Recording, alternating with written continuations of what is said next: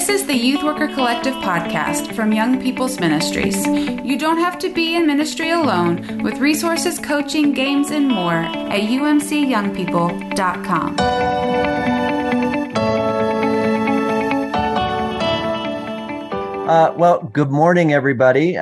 Chris Wilterdink and Jeremy Steele hosting the Youth Worker Recharge like we do.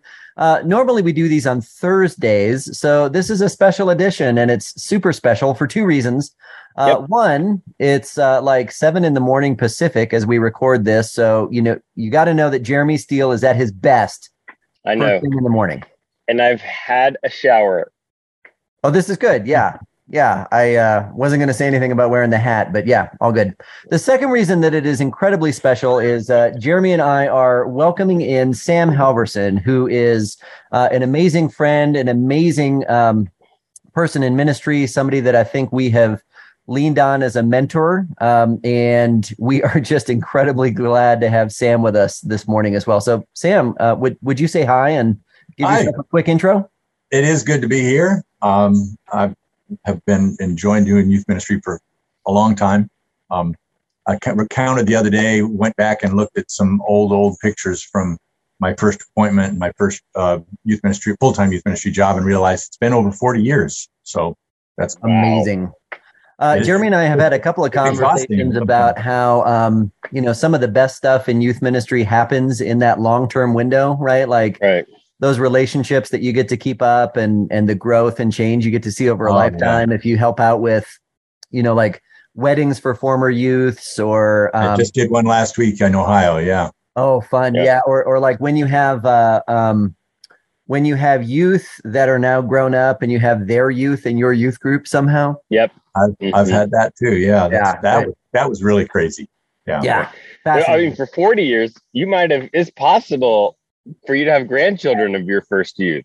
That's possible. They do have grandchildren. Some of my first youth do definitely have grandchildren, but I don't have them in my church. So I have very few in my church right now. So oddly enough, that is part of the reason we wanted to talk to you today, because as Jeremy and I were bouncing things around, we know that not every church feels like they have youth or feels like they have a youth ministry. And for people that don't know sort of the most recent movements in your own ministry journey, Sam, you had been part of the North Georgia Annual Conference staff for quite a while related to youth ministries and young adult ministries. And last year, you got appointed to a church that really doesn't have youth. And so we're going to pepper you with questions about how that year has gone, because you are filled with all of this experience, all of this information about youth ministry, ideas, theories, those kinds of things. And here you are in a place where the rubber is kind of meeting the road of a congregation that doesn't necessarily have a recognizable youth ministry on the surface. So we want to pick your brain and hear how that's been for you. Well, I appreciate you saying it that way, because they do definitely have a few youth, but very few. And so as a result of that, their response would be, we don't have a youth ministry, when actually the youth ministry that I see there is amazing. But I want to back up just a little bit. Yeah. When I was the conference youth guy for 12 years here, fairly recently, I remember a few phone calls. I was wanting to develop some or find out. I was compiling a list of the youth ministers in the conference. And so I got this great idea to contact every church in the conference, either on their website or make a phone call and find out who's your youth ministry contact person there. And there were a few very small churches that I emailed their pastor and said, I'm trying to come up with this database. I realize you probably don't have a staff person on youth ministry, but who would I contact for youth ministry at your church? And I got 2 or 3 responses back with the senior pastor, the pastor, saying, I'm actually the youngest person in my congregation. And so there are no youth here. So we don't have any youth ministry. I'll let you know whenever we get a teenager on our congregation.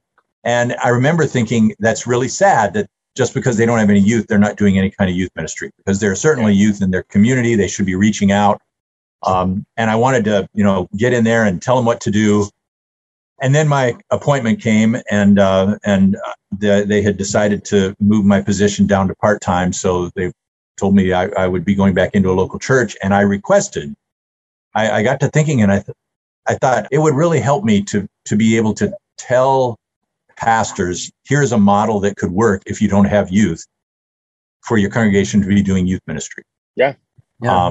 And I didn't feel comfortable telling them how to do it if I hadn't tried it myself. So I felt, okay, like this is a great place to try it out and see what can happen. So right. You've finished it. You've written the book, and you're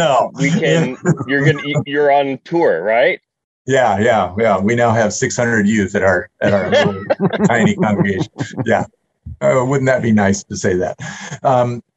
So yeah, my hope is to be able to talk to small churches like this, and in ways like this, and just say, here's something we tried. These are the things that work. These are the things that didn't work, and here's where we're going to go from there.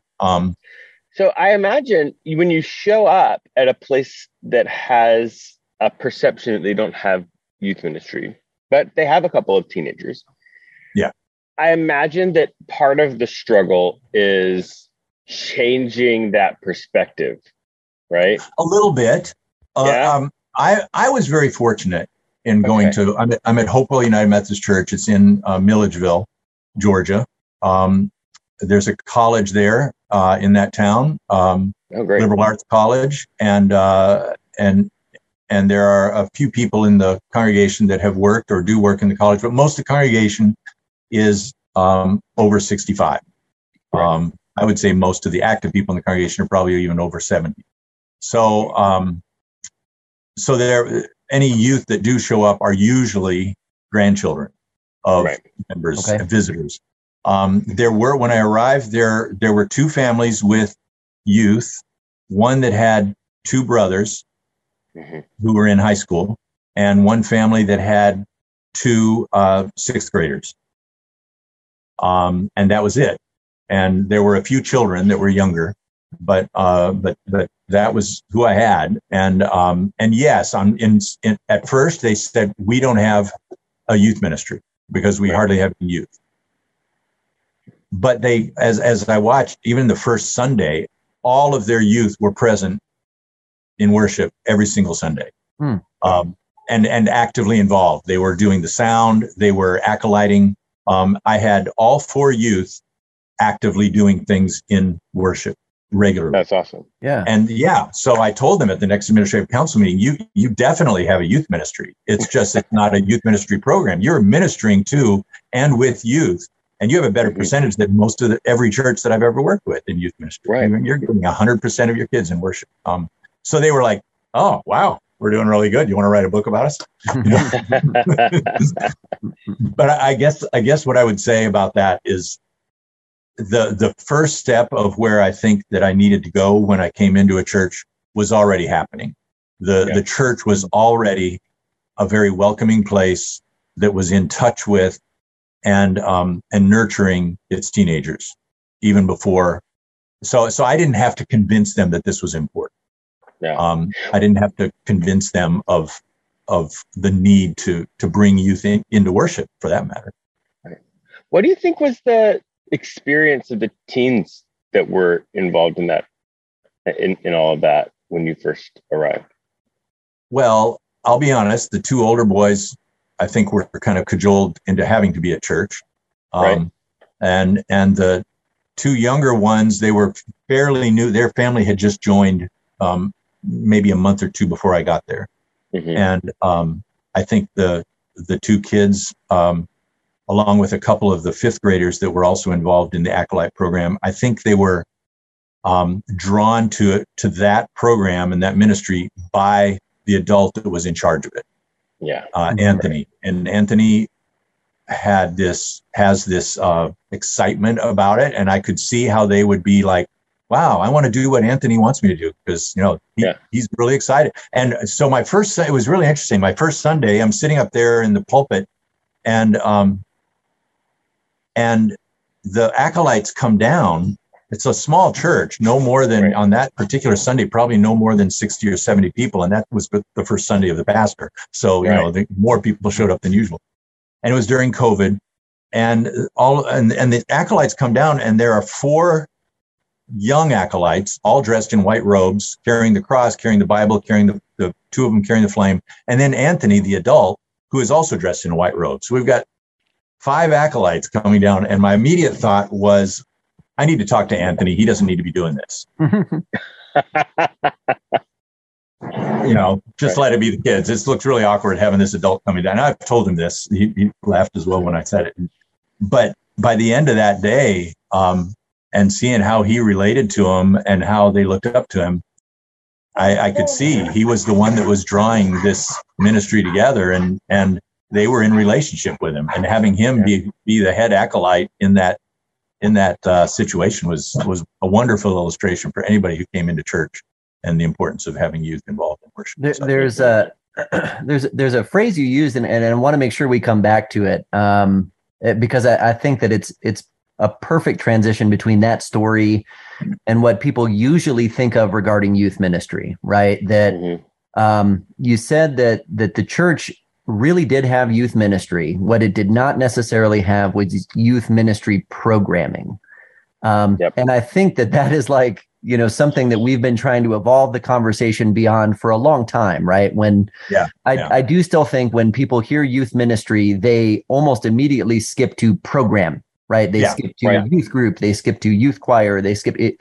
And relationship really is the foundational piece, right? Like those are the cornerstones that if you've got church members who are in meaningful like friendships and relationships and making connections with the children and youth that are a part of your community, whether those are, members' kids or grandkids or those kind of things, that's where the seeds of things are. It's not in the program. Yeah, when these and there were a few a couple years prior to me being there were a few older youth that had graduated, and that congregation at Christmas time, when those youth came back to be with whether they were college students or even just out of college, when they came back at Christmas to be with their parents, the nurturing of that congregation was still very evident, and folks were still very much involved. So, but yeah, and these 4 youth, if they weren't there on a Sunday, people knew it, and they contacted, they asked the parent, how's Noah, how are these, what's going on? We missed them last week, and they really spend time talking with them every Sunday morning after church. I would see 2 or 3 members of the congregation go over and intentionally talk with and spend time with those kids. That was great. Yeah. We ended up, so as the year went, and as I would talk to some of the church leaders, they would often say, we have got to get youth in here. And I agreed, but their issue was, we can't just put together a pizza party and expect a whole bunch of youth to show up. But the conference does a retreat every spring. They do a number of retreats, but the one that I was kind of drawn toward was the spiritual life retreat that happens usually in March. And I thought, we'll provide the cost so that there is no issue of cost for our youth to be able to go. And I will make it so that that all 4 of those youth would be invited to come along on that retreat. 2 of the 4 agreed to go. One of the older brothers, and then the boy, the younger brother of the 6th grader. And so I got another adult, Chuck, and myself, and we took them on this conference wide retreat up to Dahlonega, which was 3-hour drive from Milledgeville. Paid for their lunch on the way, and we had a great time that weekend. On the way back, one of them talked about how much he enjoyed camp. Well, both of them did, but one of them was really interested in summer camp. So we decided as a congregation to provide summer camp for any youth who wanted to go this summer. Awesome. Which was a big step. Mm-hmm. But four of our youth, and they were all the 6th graders, upcoming, by that time they would be upcoming 7th graders, 2 that were in 6th grade, they agreed to go, the brother and sister. And then 2 of the upcoming 6th graders also decided to go. So we paid for 4 kids for their full week at summer camp. And they had an amazing time. In fact, one just finishes today. She's the last one that went. So I'll find out from her how it was. But the next step was we scheduled for the summer every Tuesday, what we call Terrific Tuesday, keeping with your alliteration in youth ministry. And I planned a separate event every Tuesday of the summer. So, and have no problem bringing adults in to help with those. And that's a variety of things. We got the youth that were in those groups. We got them involved in the planning of it so that they came up with some of the different things to do. And we're doing, we went hiking one day. We did a movie the first day. We went to see Top Gun, and that was hilarious because nobody knew who Tom Cruise was, and nobody had ever seen Top Gun. And then the plan was to go to a climbing wall as well. And next Tuesday, we're going whitewater rafting, taking them to a Braves game one day. We did get a grant that helps with that. We got a grant through Perkins School of Youth Ministry through their Reboot program. Yeah, cool really program. Helped. $2,000 grant so that now I could charge no more than $10 per kid on like the Braves game and the whitewater rafting. At each of those events, we had 10 and then 12 show up. Wow. Yeah. Holy cow. Yeah. Bringing That's friends. Terrific. Yeah. And that's exactly how the church responds. They're like, so my plan is at the end of the summer, they will have known each other, have developed some relationship, not only with each other, but with some of those adults. And we'll start a confirmation class in September because most of these are middle schoolers who have never joined the church. A couple of them haven't even been baptized. So we'll do the whole confirmation. The conference does a confirmation retreat in the fall, and we'll add on to that. It'll probably be a kind of a short confirmation. I'm not planning on doing it the whole year, but we'll do something on a Sunday morning, and that'll bring them and their parents in on a Sunday morning a little bit more regularly, and close that off with the confirmation retreat. And hopefully by the end of that time, we'll have an opportunity to continue a weekly youth ministry program as well. That's really awesome. Sam, that's amazing. Well, I mean, we're only halfway through that, and we'll see what happens. No, I mean, just even where you are right now is starting in the pandemic. I mean, like, that's just really, really incredible. Jeremy, before you ask your last question, Jeremy, I just wanted to sneak this one in there. I'll make sure to put the links for that Reboot Youth Ministry program from Perkins down at Perkins School of Theology. Because they've got a free downloadable guide, which is really awesome. And they do have those micro grants that I think are still available. That's what it was. Yeah. Also, there's from Discipleship Ministries, there's something called the One Matters Award. And often it gets awarded at annual conference. But it is for a church that has had 0 members joining by profession of faith. And moving to 1 because 1 matters. And honestly, like if people are interested in qualifying for like the $1,000 award that comes with those, if you have youth that go through confirmation, those are members that are joining by profession of faith. And so you could start to qualify for this award too. Anyway, I'll make sure that those links get in there. And I'm sorry, Jeremy, I know you got one more question before we're done. Yeah. So I just, if you have one, we're in the Methodist world, we're in this transition moment where people are starting new churches or going to a different church. If you had one piece of advice sort of after this, for this person that's kind of starting out, or a church that's a pastor that's like, you know what, actually, I need to take this seriously. What would you say? What's the one thing that you said you're like, this is what you got to do. Like, you've got to get this into your head, or you've got to take this action step or whatever. If they were starting either in the same kind of situation I was in, or am in, or even a church that has literally no youth, no teenagers, because there are those. I would say the first place to start is in prayer. I mean, as hokey as that may sound, it's not. Prayer aligns our thoughts with God's heart, and for a congregation to be around supporting its teenagers, or supporting the teenagers in its community, and recognizing that they are called, regardless of whether or not they have youth in their church, they're called to be in relationship with young people. I mean, I think Jesus was spot on when he said, you can't experience the kingdom of God if you don't become like children. I think his point was, part of his point was in order to have a fully developed experience of the kingdom, we've got to have that diversity of many types of diversity, but one would be age. Having a youth ministry is not for the future of the church. It's for the congregation that's there right now. Mm-hmm. So if a congregation doesn't have youth in its midst at all, or youth or children, then I'm hurting for that. And I want them to start recognizing the areas, the avenues they can go to be in relationship with young people.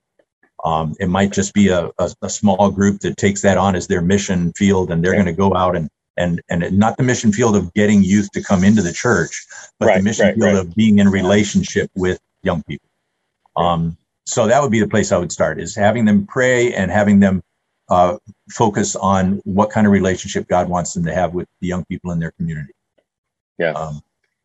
Before you even worry about, we have to attract them, or we have to get a budget so that we can pay for a monthly pizza party, or heaven forbid, a lock-in or something like that. Okay. Not that. Well, Sam, thank you so much for being with us, and just hearing your story of how you've been experimenting in this new church that you were serving. Man, so helpful and encouraging. Yeah. Thank you so much. Thanks for inviting me.